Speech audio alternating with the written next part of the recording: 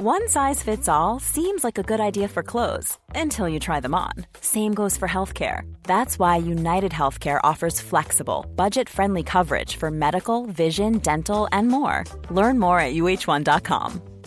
Hiring for your small business? If you're not looking for professionals on LinkedIn, you're looking in the wrong place. That's like looking for your car keys in a fish tank. LinkedIn helps you hire professionals you can't find anywhere else, even those who aren't actively searching for a new job but might be open to the perfect role. In a given month, over 70% of LinkedIn users don't even visit other leading job sites. So start looking in the right place. With LinkedIn, you can hire professionals like a professional. Post your free job on linkedin.com/people today. Wow. Nice. Yeah. What you're hearing are the sounds of people everywhere putting on Bombas socks, underwear, and T-shirts made from absurdly soft materials that feel like plush clouds. Yeah, that plush. And the best part? For every item you purchase, Bombas donates another to someone facing homelessness. Bombas. Big comfort for everyone. Go to bombas.com/ACAST and use code ACAST for 20% off your first purchase. That's bombas.com/ACAST. Code ACAST. Hi, welcome to the Kindness Podcast. You're really in for a treat with this one. And yes, I say this every time, but you really are. In this episode, I invited my good friend Steve Mulhair to the show. Steve spent many years working within the music industry, however now runs a clay shop in Harrogate called Owl. In the episode, we talk about travel, the people you meet on the way, we talk about cancer, we talk about being humble. I think you're going to get a lot out of this one. My name's Tim Bosworth, and this is the Kindness Podcast.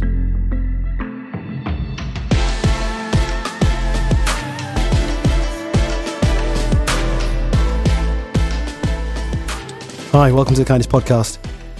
Now, my next guest I've known for a few years, and do you know what?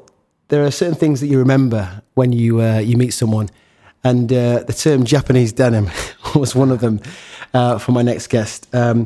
When you listen to this, I think you'll be fully informed in terms of what is involved in styling the modern man and woman. My next guest is Leeds born. He's been in music management and publishing. In my own opinion, I would say, he has certainly dressed hundreds, if not thousands of people in his time. Steve Mulhair, welcome to the Kindness Podcast. Good evening. How are you doing, Tim? I'm all right, actually, Steve. Yeah, I'm all right. Thanks for coming on, buddy. I know I've pestered you to come on for a while, but I think this is going to be a good one for many reasons that we can get into. But as these go on, what I've realised and wanted to find out in the podcast, and thank you, because you've been a real advocate of me and the restaurant that I've had, in terms of the kindness, you certainly championed the idea of it. And the idea, in essence, is about finding patterns in kindness to with your business or culture. But as I sort of progress and develop, one thing that is of interest to me is what makes the person. And certainly in terms of the guests, it's wanting to know, what does kindness mean for them? Have they had experiences with kindness? But before that, I think what would be interesting, certainly for our listeners, just get a backstory about who the people are. I was thinking about the idea of when we die, we have a death certificate. When we're born, we have a birth certificate. But no one really talks about that kind of that life journey. So what I'd like to ask you first of all is tell me a little bit more about Steve Mulhair. Where's he from? What's the backstory, if you may? Yeah, born in Leeds, educated, not to a great standard. And my dad said to me, "You're going to be working all your life, lad, so do something you're going to enjoy." So I went and worked in a record shop, much to his dismay, as my other brothers went to university. Okay. And that was sort of my grounding into music, really. We grew up in a pretty musical house. So I started a Saturday job in a record shop in Leeds many years ago. Do you remember the name? Yeah, it was called Seen and Heard. Okay. In Kirkgate. And met some great people along the way. One I'm still friends with to this day. And that was the start of my journey, really. So what sort of decade are we talking then? That'll have been the 70s. So 70s, so a real sort of like cusp and wave of music change and the social change going on. Yeah, punk came. It was amazing. And turned everything upside down. from sort of corporate rock to actual anarchy, which was fantastic. Were you into any particular sort of, what's the word I'm looking for? Not so much genre per se, but were you a rocker yourself? Were you very much about sort of mods and rockers? Did you have a sort of a preference? Not really. I just kind of liked modern culture. You know, it was a really interesting time. And I worked with this guy who was quite inspirational, a guy called Dave Foster. Right. And he turned me on to lots of things in life, actually. Yeah. As a young guy, you know, political awareness, interest in music from America, jazz that I never really knew anything about till I met Dave. And that was the start. So, yeah, he was a big influence on me. And was it the music? He worked in the shop as well, did he? Yeah, he worked. The company that I worked for had about 6 or 7 shops throughout Yorkshire at the time, and he worked in one of the branches. Right. Okay. Yeah, Dave Foster. And did he play music as well? He did, actually, and he's still going to this day. He's a fantastic blues band he's got now. Right. But he's a good age, is Dave, and he had a great record label called Un-American Activities that put out some really interesting stuff, probably the late 90s. Right. And, yeah, some really interesting stuff. And do you play? Badly. Badly. A little bit of bass, but who can't play a little bit of bass? Do you know, that reminds me, years ago, I bought an acoustic guitar for about 100 quid from a shop in Leeds, and I was a skint student. I had to sell it back to the same shop I bought it from. I was gutted. I still ended up buying another guitar years later that sits very nicely in my hallway. Looks good. It does look good, but yeah. I do need to play it. So take me back to the record shop, and who were the kind of people coming in? There were sort of mainly, obviously, Leeds people, but they were really diverse. So there was like the older jazz heads, some really old sort of guys who were into all the sort of early Blue Note records. Then there was all the young punks, which was pretty exciting. We had a great underground sort of sound going on with a lot of the reggae boys who just sort of come out of Chapeltown. Okay. And we started doing all the pre-releases, all the dub plates. That was pretty interesting. So it's pretty diverse. It was really eye-opening. So what age are you at this point? I was probably about 19. So wow, you were really being, this is an impression that's staying with you in terms of the music scene. It's kind of really forming an impression about you and music industry and culture. Yeah, definitely. And I used to play football and used to meet a lot of kids who were similar, like-minded like me. And I used to go to the blues in Chapeltown with these guys. And so that's when I really got into reggae and dub and all these kind of things. It was pretty exciting times. And was it diverse then? Or were you considered the only white person in the room? Or was it quite sort of multicultural? There was me and another lad that we used to always go down, one of my best mates called Jimmy. Yeah. And we used to go down to the cliffs and places like that. Right. Yeah, but, you just took as you find, don't you? Yeah, definitely. And it was the music that drew me. Yeah. And just a completely different scene. It was amazing. So what were your pals? I'm just trying to get a sort of a sense of who Steve is. So were your pals doing similar to you, or were you kind of the anomaly? No, most of my pals went on to do sort of apprentices, engineering or joiners or things like that. Okay. It never really appealed to me. Right. And I was just really banging to music. And where did this come from then? So your folks were into music? My dad and my mum, yeah. Right. My dad particularly was into it. Yeah. And we used to just play it all the time in the house. Okay. The usual. Yeah. But it was on all the time. And what do you remember listening to? Oh, back in then, my dad used to play, obviously, Sinatra, Billy Eckstine, Pearl Bailey, all these great sort of singers of the early 40s. Yes. So, and then my elder brother, he was into sort of Curtis Mayfield, The Impressions, all them kind of things. Okay. And then Motown, obviously. So it's quite an eclectic. So at an early age, you're getting a real immersion into such a diverse musical genres that most people in their teens, late teens, early 20s, probably never heard of. Yeah, and I honestly do believe I still listen to anything.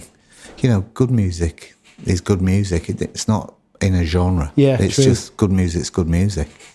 And what are your thoughts on sort of the music industry now then? Do you think it's just like pop and nonsense and just like same old sort of rubbish? If I'm being really honest, I still think there's some really interesting things out there. I think if you're a young guy, there's some really interesting things going on. And I think it's probably never been as easy to make music as it is now. Correct. Whether it's as lucrative as it could have been, I don't think it is. But there's certainly more channels to get your music out there. Yeah, definitely. So back in the day, imagine you've... I'm assuming this is that you're good at music, you know someone within the industry, you're signed and suddenly you're off. Now you can just basically self-publish and you're off on YouTube or whatever. Yeah, that's exactly it. I mean, the idea was you wanted to get a record deal and you wanted to get a publishing deal. Right. And, you know, back in the day they used to sign artists and they used to develop them properly. Right, okay. First album, second album, and then try break them on the third album. What do you mean? Well, the first album was probably just a development album. The second one, they'd sort of write all their own stuff and grow into it. And hopefully the third album, you'd reach a bigger audience. And that was great A&R-ing, and that's how great bands performed. Right. Still had great catalogues. Now, if you don't make it on social media channels, you've no chance of even getting a record deal. Right, got it. It's sad. Yeah, It's just how it is. So how did you get into music and music production then? Well, after I left the music industry, went to the States for a while, did my own thing out there, came back from there, got a job working for a record company in London. Okay. And things sort of moved on from there. And then I decided I'd open my own record shop, which I did, called Crash Records. Hang about. So how old are you at this point? So you've gone to New York. How old are you at this point? I was probably early 20s. Wow. And this isn't, so we're now jumping to the 80s? 80s, yeah. Wow. So, hey, I'm an old geezer, Tim. I'm not saying not so much, but you're old, but it's definitely just like at that age to go, right, you know what, sod it. I'm off. Wow, fair play. It was, again, you know, kind of made my opinion on certain things. Right. So did that, came back, set up the record shop, and had that for, I don't know, about 13 years, and then I sold it. But if you don't mind me, sorry to interrupt you, if you don't mind me just jumping back a bit, and for those people who have never done anything like that before, how do you go about setting up a record shop, getting all the records in? What's involved? Back in the day. Yeah. God, it's a long time ago. Savings, just like you taking a lease on. I took a lease off Tetley's pub opposite Leeds University. That's where we started, next door to the Eldon pub. Okay. 50 quid a month, I think it was. Good grief. Or 50 quid a week. Whatever it was. We made a few quid in them days. Wow. And then I moved into Leeds City Centre. We did that. And just from there, the kids that came in the shop and the music, it was quite inspiring because we were doing sort of thrash metal through Skate Magazine Thrasher. We started bringing all the hip-hop records in from New York when all that started going off. Loads of interesting things, and then we set up a little studio, put a few records out ourselves. And, we had a wholesale business, young and foolish, you know, Yeah. and didn't care. Fair play. And then a couple of the kids who used to come in the shop, a kid called Lee Kenny, was a great graffiti artist and used to buy loads of hip-hop records off me. And he says, I've made some music, do you want to hear it? So I says, yeah, why not? So he gave me this tape and it actually blew my mind. They were called Bedlam and Go-Go at the time. Right. And then I knew somebody in London from a record label and I sent it down to him and it was at Sony actually, and they went absolutely mad for it. And it just went crazy throughout the whole A&R industry. So I said to this LSK Lee at the time, I says, have you got some more stuff? He says, oh yeah, I've got loads. And he didn't have anything. He Right. had go back and do a load of tunes. Right. Anyway, that's how I got into managing bands. So then this guy was just a customer and then... I've known him since he was a kid. Right, okay. Yeah, and very, very talented. I think you might have seen his son coming here a few weeks ago, Oscar. Is it local guy, is he? He was born in Swanley in Kent. Right. But moved up here when he was about 10. Oh, right, okay. So then what happened then? It just went off and we signed a massive deal with Sony. Right. And we signed a massive publishing deal with EMI Publishing. Both. We signed to Muff Winwood. Was this your first artist in the production? Yeah. Management? So, lucky. So you're thinking hang about, big time. This is all right, this. And so we did that. And that was the start of sort of working with bands, and one thing led to another. So we set up a management company and bands sort of just gravitated to us. So my understanding of the music industry is that it can be a bit shitty. It can be a bit hard. It can be a bit backstabby. It's who you know, and obviously it's the kindest podcast. But I imagine, correct me if I'm wrong, that it can be quite ruthless. Very, right. Very. Yeah, I mean, for every 10 bands that sign, there's only one band make it. So if it was any other industry, the success rate's pretty poor. So why is it? Well, I've got an idea, but why is it that you see these programs like X Factor and all these music programs? Everyone's chasing that celebrity. Well, maybe it is celebrity, but they're chasing this vision of what they think it is in terms of music, and probably, like you said, there's only a small percentage of people who are actually going to make it. Yeah, and it is really when you think. I mean, just in our short time, how many bands I saw signed to we were signed to a small label within Sony. Right. How many bands were signed and didn't make it? Right. I mean, we made 3 albums with them, which was pretty good going back in the day. And then I also signed his sister. Lee's sister used to do BVs for him. Right. Signed her to Sony. So we had a pretty good time at Sony. Right, okay. Yeah. And so, in your opinion on programs like X Factor, fan, not a fan? Not a fan. Why did I know the answer to that? It's just uninspiring, isn't it? Singing somebody else's songs and trying to sound like them. But these kids, like I say, these kids are mad for it. They really, I think they're chasing celebrity, personally. I think you're right. But then some of them, and to your point you mentioned earlier on, the way in which you can get your visibility out there now through social media, you perhaps don't even need a production company. You just need like a mic, a phone, and you're on TikTok or whatever it is, and you're out there. But I think. But look how many other people you're competing against. Well, millions. Every young kid's doing it. You've got to be exceptional. So what does it take then to be exceptional? Is it that voice? I think you've got to be really, really talented, obviously, but you need a hell of a lot of luck. It's luck. A lot of it's luck, honestly. And the wind blowing in the right direction. And people will believe in you, I think. Interesting. So do you think that, obviously you've worked in the music industry a while, you've seen people come and go, you mentioned obviously it's a very ruthless industry, and certainly probably one that's probably not kind. You've managed bands, like you said. What's your opinion on, obviously you touched on X Factor, but your opinion on the industry as a whole? Are there any artists or music you're interested in at the moment or listening to at the moment? What am I listening to at the moment? I love a band called War on Drugs. Called War on Drugs? Okay, for our listeners out there, who are they? American sort of guitar band, just great songs, really well delivered, considered. I've been listening to that. Well, I've got all their albums. What else have I been listening to? The Pharaoh Sanders Floating Points record, which never heard of them. Which is amazing. Are they ones to listen to? Are they worth You'd listening? love that, Tim. You'd really? love that, yeah. You'd love that. So they're probably 2 of the most recent albums I've been giving a lot of attention to. So obviously you're clearly into your music.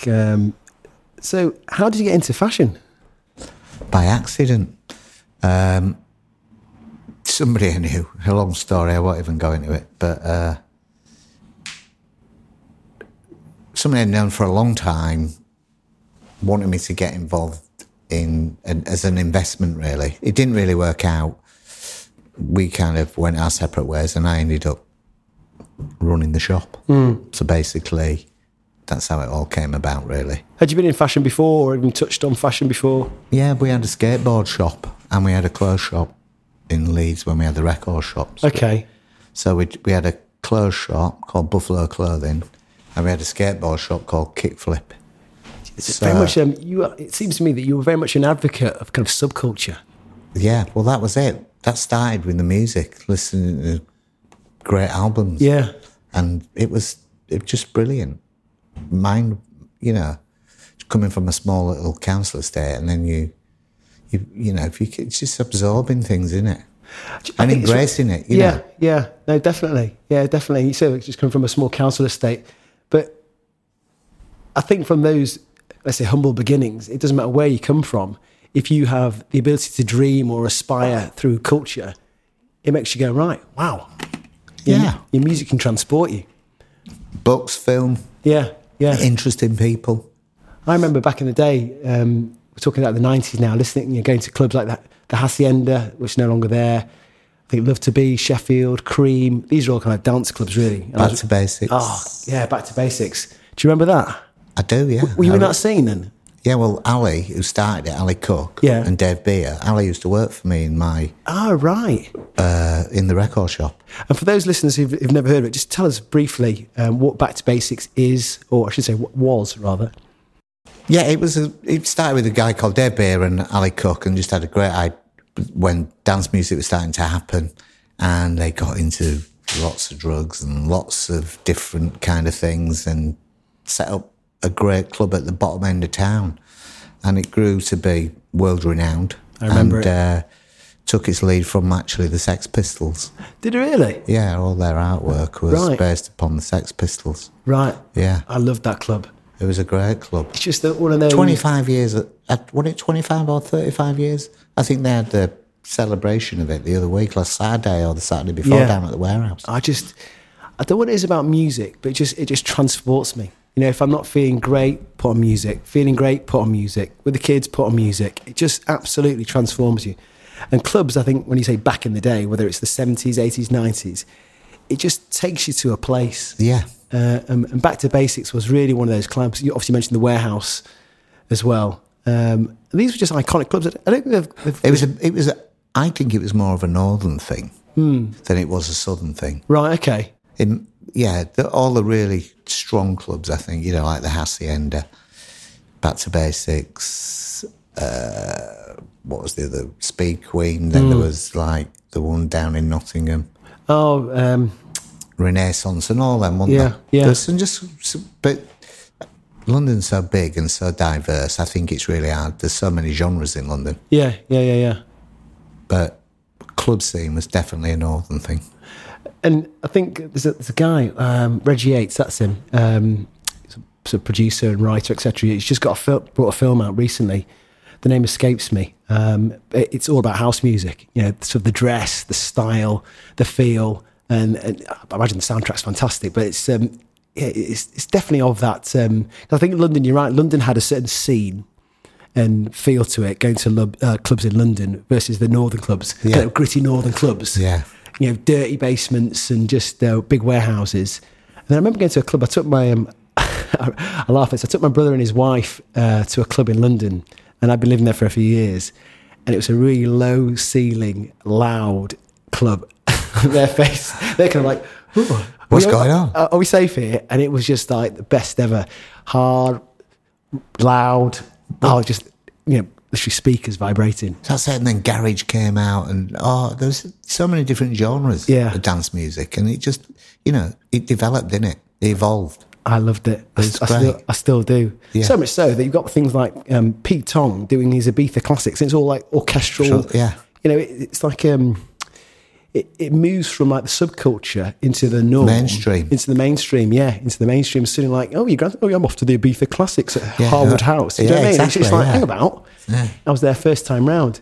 Now, Steve, just a quick segue. Obviously, I asked you about the podcast, and you were very responsive and receptive to it and what it was all about. We tried to get you on last week. You weren't feeling the best, but you touched on a fact that a very good friend of yours had been poorly for a while. and then you'd spoken about kindness to her. I thought it'd be interesting just sort of to touch on that and then sort of segue into what kindness is and how you view kindness in general terms, and perhaps more specifically with the friend that you recently met as well. So I suppose the first question I asked is, what does kindness mean to you, Steve? Well, it was a really old friend of mine that I've known for most of my life, and we've kept in touch over the years, and she got breast cancer, and pretty seriously, and really went through a tough time. In that time, she lost both parents, and I went to see her about 2 weeks ago and just sat there with her, and how remarkable she was, and how she was accepting of it. But she told me a little story when she was in the hospital that she was going down for her first chemo, her second chemo, but there was a woman next to her who had no family, and she sat with her, both of them terrified, but Maria just sort of said, don't worry, I had it last week, we'll do it together.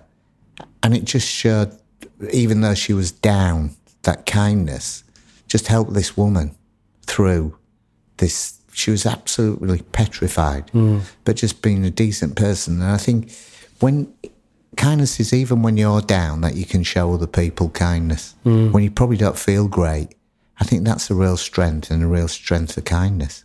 And she just showed it in bundles, and just the way she dealt with it. And I just thought it was pretty amazing. Did she ever say to you how she was feeling? Yeah, she's many a time she said she felt so low, but she just believed, and believed in other people. She was a pretty stoic woman, really. And that, I was talking to her about kindness. I said to her, it's just such a kind thing to do that. And she was just saying, it's just being a decent person. I think kindness is just being decent. Right. In my opinion. And do you think that, and this is the question I'll ask guests, and I've asked them, do you think that you're born kind, or is it a learned thing? I think it's what you're taught from your parents and people around you, and who you surround yourself with.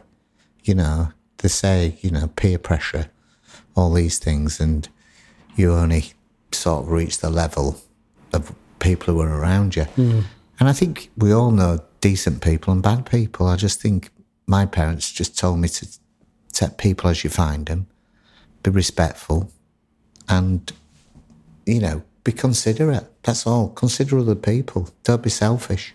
So how do you find, I dread to think that in your state of illness that you can just show that level of kindness?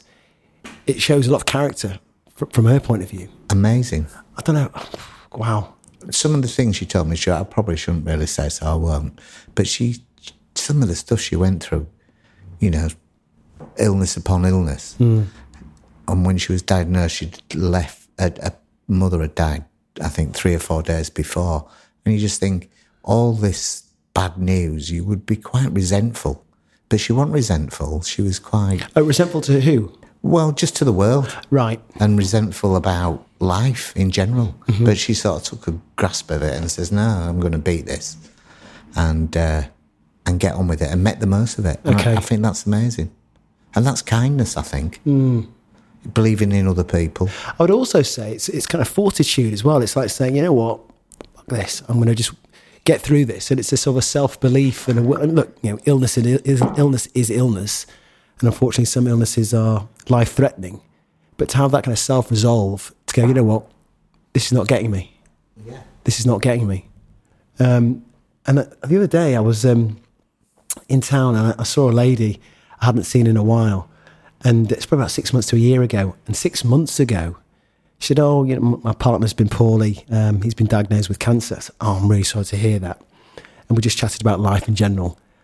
I've seen her the other day in town with the husband in a wheelchair, no hair. And I'm like, shit. In a heartbeat, life change. Yeah. And I was like, wow. And in that moment, I didn't see her to speak to her directly, but in that moment, I've got my phone out and I've just dropped 4 of my good pals just a quick message. Hey, how's it going? Yeah. Let's meet up soon. And there's a guy, and again, his name escapes me, and he spoke about death reminders. You know, kind of that trigger moment to think, you know what? Which is, second question, which is, if you did die tomorrow, what would you do differently to be the kindest in the room? But then when I saw this guy, I thought, God, 6 months ago, you were all right. And now you're in a wheelchair, and I'm just like, okay, right, live life to the max. Live life to the max, and also just be respectful. Yeah.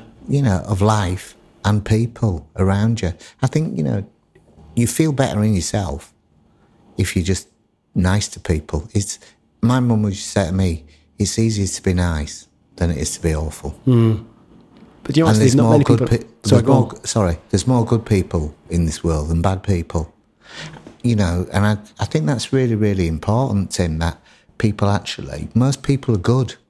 They're just sometimes... Do you think so, generally? Generally, yeah. I think most people are pretty good. Okay. But that's what I find. And I think if you just treat people with a little bit of respect and they treat you the same way back, then you both get something out of it, don't you? I agree. As I'm listening to the answer, I know that having worked in service, particularly when you're serving customers or people within a retail space or hospitality space, people are coming through your doors, you're wanting them to spend money on your service or your product. And I tell you what, it is an absolute direct relationship to manners and how you treat people in terms of how they treat you when you're selling them a service or a product, clothing, for example, for yourself.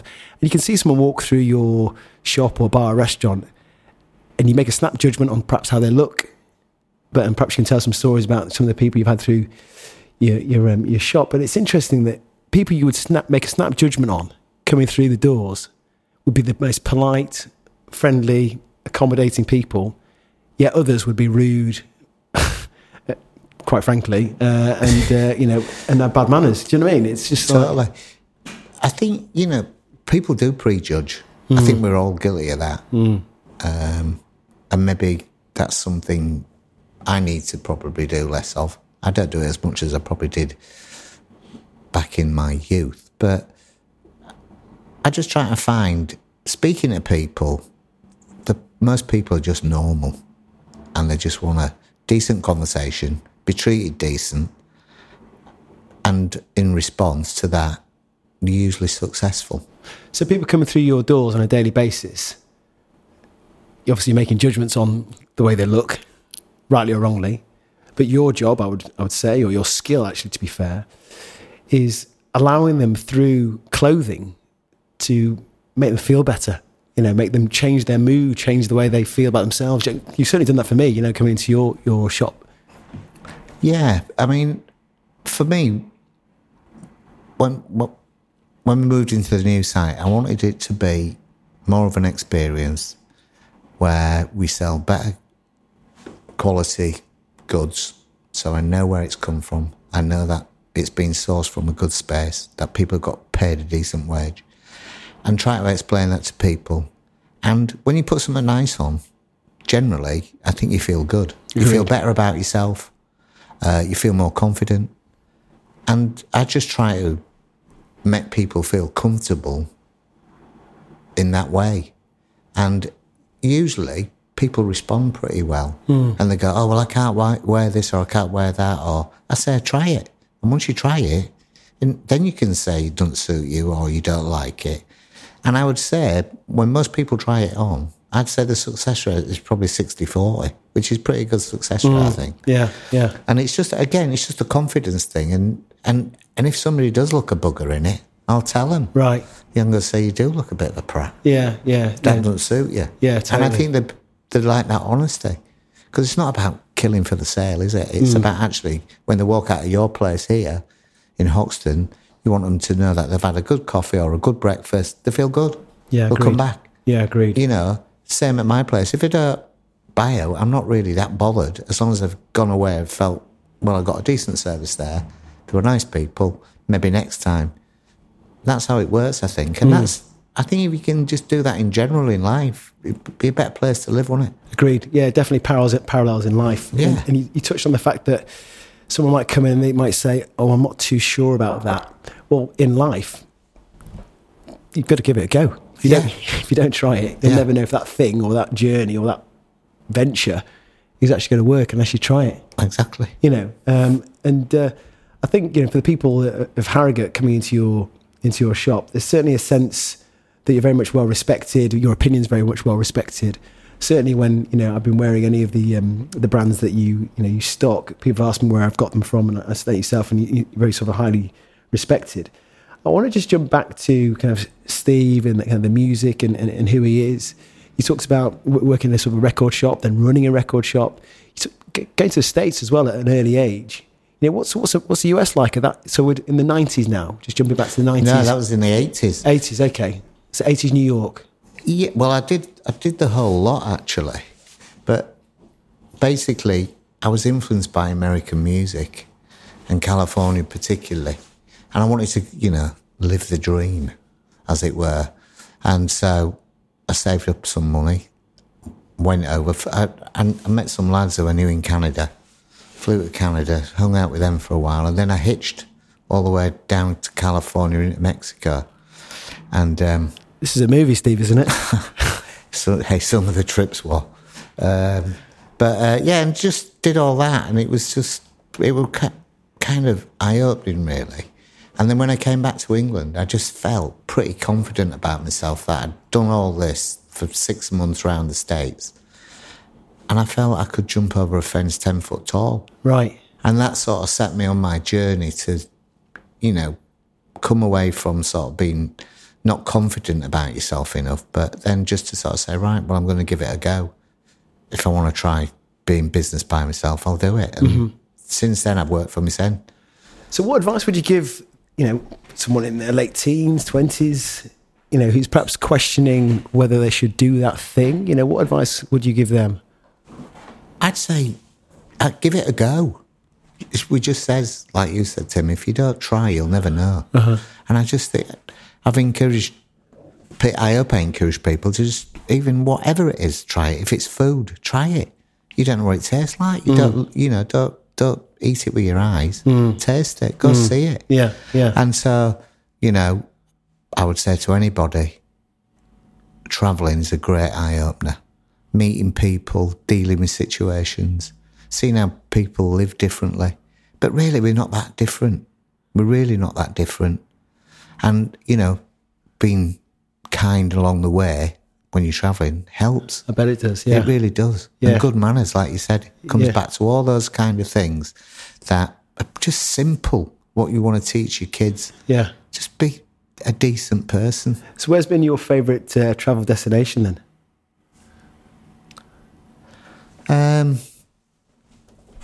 I loved California when I went for the first time because it blew my mind. Yeah. But that was like a really big trip. I'd been to Europe and probably one of the most interesting places. I loved Japan. I went to Japan quite a lot. Did you?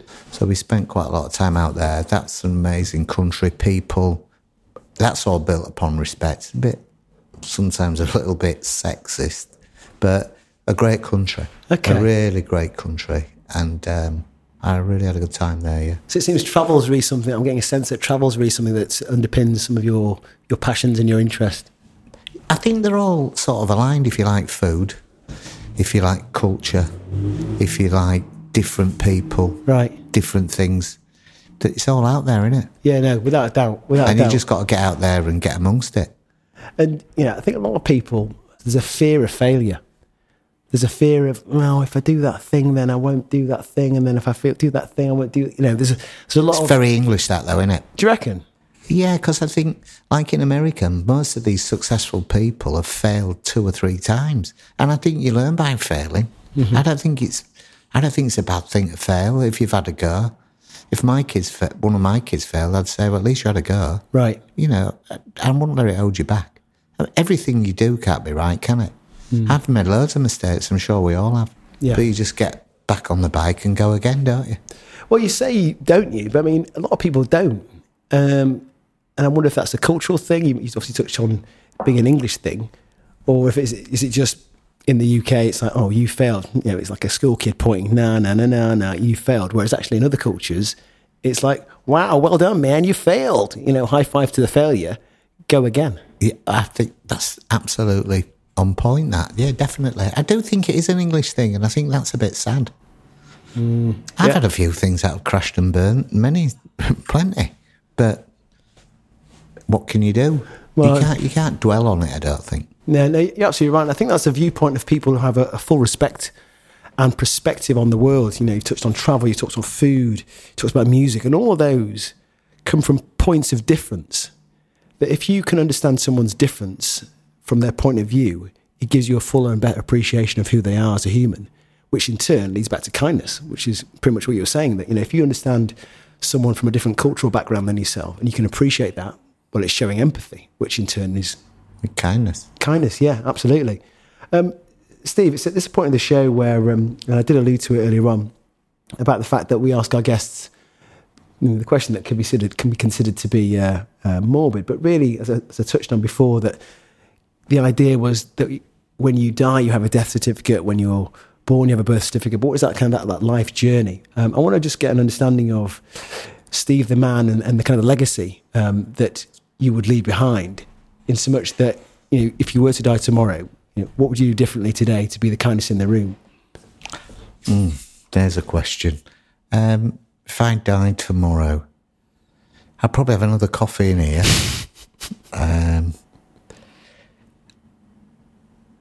I think the most important thing for me was I would hope that I've left my kids and some people that are pretty close to a good impression of how life should be lived. You know, be decent, be honest, be human, be sentimental, be all these things that are really... And then I think you could go, whether it be up in the sky or down below, happy. Love that, Steve. Yeah, a lot of people, I think, can take life too seriously. And if it's only with those kind of death reminders, like me seeing that lady and a husband in a bad way, you seeing your friend, you know, who'd had an illness, and just taking stock and going, hang about, if I was to die tomorrow, what would I do differently? It just almost gives you a moment to go, right, just stop and think. Because, you know, I know myself, what this journey and this process is teaching me is slow down, Tim. And enjoy what you've got around you. That's really important. Yeah. It really is. I find it difficult though, Steve. I don't know why. I just find it difficult to... What happens when you get older? You slow down automatically. But do you mean just like physicality-wise, or you start taking stock of... I think who you are and what you've done. I like working. My missus says, "Why don't you pack in working?" And I think it's just good to be doing something all the time. But as I get older, I do it at my pace. Where before, I got to do this, I got to do that, I got to do this. You know, if it happens, it happens, and if it don't, it don't. So, do you like? You say you like working. Do you like the social element of it? Having one of our guests talked about rituals. Laura Williams, who was on the show, talked about having rituals. You know, people go to work. It's like a pattern. You meet people, and that's becomes an anchor. You get used to seeing those people or doing that thing. So is that something you like? You like the pattern of meeting people and socialising? People make your life interesting, don't they? Mm-hmm. When I came to this town 7 years ago, I didn't know a soul. Right. And now I've met loads of interesting people, lovely people. People who've enhanced my last few years over here. So I just don't think you can ever, for me, that's what makes me get out of bed on the morning. Certainly it isn't financial. Well, and you know, interestingly, people chase that in terms of the monetary gain. You know, maybe it's part of our celebrity culture. It's part of the quick fix, do it now, get the money now. And you touched on the idea of getting older. Do you think that age gives you an appreciation of time and what time you've got left? Do you know, I never think about the future and time. Do you what not? I've got left? No, I really don't. I probably should do, but I don't. I think not because I think of darkness or anything like that. I just think, hey, I'm getting up this morning. I'm going to do this, and tonight I'll go to bed and I hope to get up in the morning. I really don't think about, when I off the mortal coil, shovel off the, mortal coil. I don't really think about that. Probably should do, but I don't do. Yeah, I want to. I think for me, I want to be a better person, and I don't think I'm a bad person. I think it's only when you go through stages of life. If you've never been a parent, you don't know what it's like being a parent, raising children. If you've never run a business, you don't know what it's like running a business and the stresses and worries that go through running a business. And I think only until you go through that journey can you fully appreciate what it's like to run a business, to be a parent. And I've said this before in another podcast, what I struggle with is thinking, not onto the next, but when's that end point? When's that end point? And maybe there isn't an end point. Maybe it's now. I don't think, knowing you as I do, I think we do have similarities that you do always want to try and do something else and do something. I think that's because we like a challenge. It keeps it interesting. I fear, God, can you imagine doing the same job for 40 years and picking up a pension? I couldn't think of anything worse, But a lot of people love that, the security, working at the same place. Right. 9 o'clock, same holiday, same lunch hour. I could, but that's, to a lot of people, that's stability, and they're more than happy with that. And that's good in a lot of ways, and that's what floats their boat. Your boat needs floating with challenges. Mm. And actually, I should just say, I smirked then and I laughed. I thought, actually, Tim, no, that is people's lives. And actually, that is the kind of that journey of life. The CV, curriculum vitae, that is the journey of life. And so you're right, Steve. people's viewpoint on the world and what they do is their viewpoint on the world. And I think that you have got, depending on your sort of religious belief, one life, or there are many, but you've got to live it. Otherwise, when the story is written of you, it's your choice. Don't complain that, I wish I'd done this. I wish I'd done that. Steve, we're coming to the final question that we ask people. And it's, if you were to live a kinder life, or rather, I should say, the full and correct question should be, what one piece of advice would you give someone to live a more kind life? What would it be? I think being humble's pretty good lesson in life. Just to be tolerant of people. I think people are so intolerant of people and things that really don't matter. So I would just say to people, be a bit more patient, be a bit more tolerant, be a little bit more humble. And I think you get more out of life yourself. Love that. Steve, with that being said, you have been the kindest in the room. It has been a pleasure. I know I've tried to get you on a few weeks ago, so it's a real pleasure to have you on. I really enjoyed it. Thank you, mate. Where can people reach out to you on social channels, etc.? Find a bit more about what you're doing on what you're working on. Best place is our Owl Store. Instagram. Is it on? Yeah, it's just Owl Store. And then our website, owlstore.co.uk. We've got some exciting new things happening in the new year. Okay, great. And we're going to try do a little retailing in a different way. Well, you touched on that before, and just briefly, because I know you had an event on recently that I attended, and that was to do with the band Lavisham, Lavisham and, remind me? Nicholas Daly. Nicholas Daly, that's right. Yeah. And I think having these events certainly will benefit the town of Harrogate. Certainly looking forward to your next of events that you put on. I think that in essence is an exploration into kindness and bringing that sense of difference to the town. So yeah, I certainly welcome that, Steve. But like I said, you have been in the kindness in the room, buddy. Thanks for coming on. We appreciate it. Thanks, Steve. Take care. Nice one, guys. See you. Bye-bye. Bye.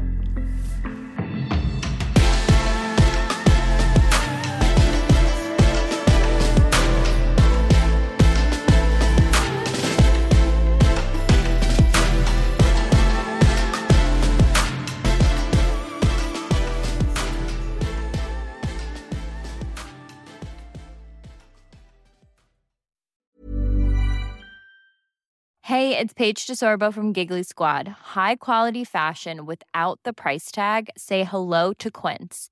I'm snagging high-end essentials like cozy cashmere sweaters, sleek leather jackets, fine jewelry, and so much more. With Quince being 50 to 80% less than similar brands.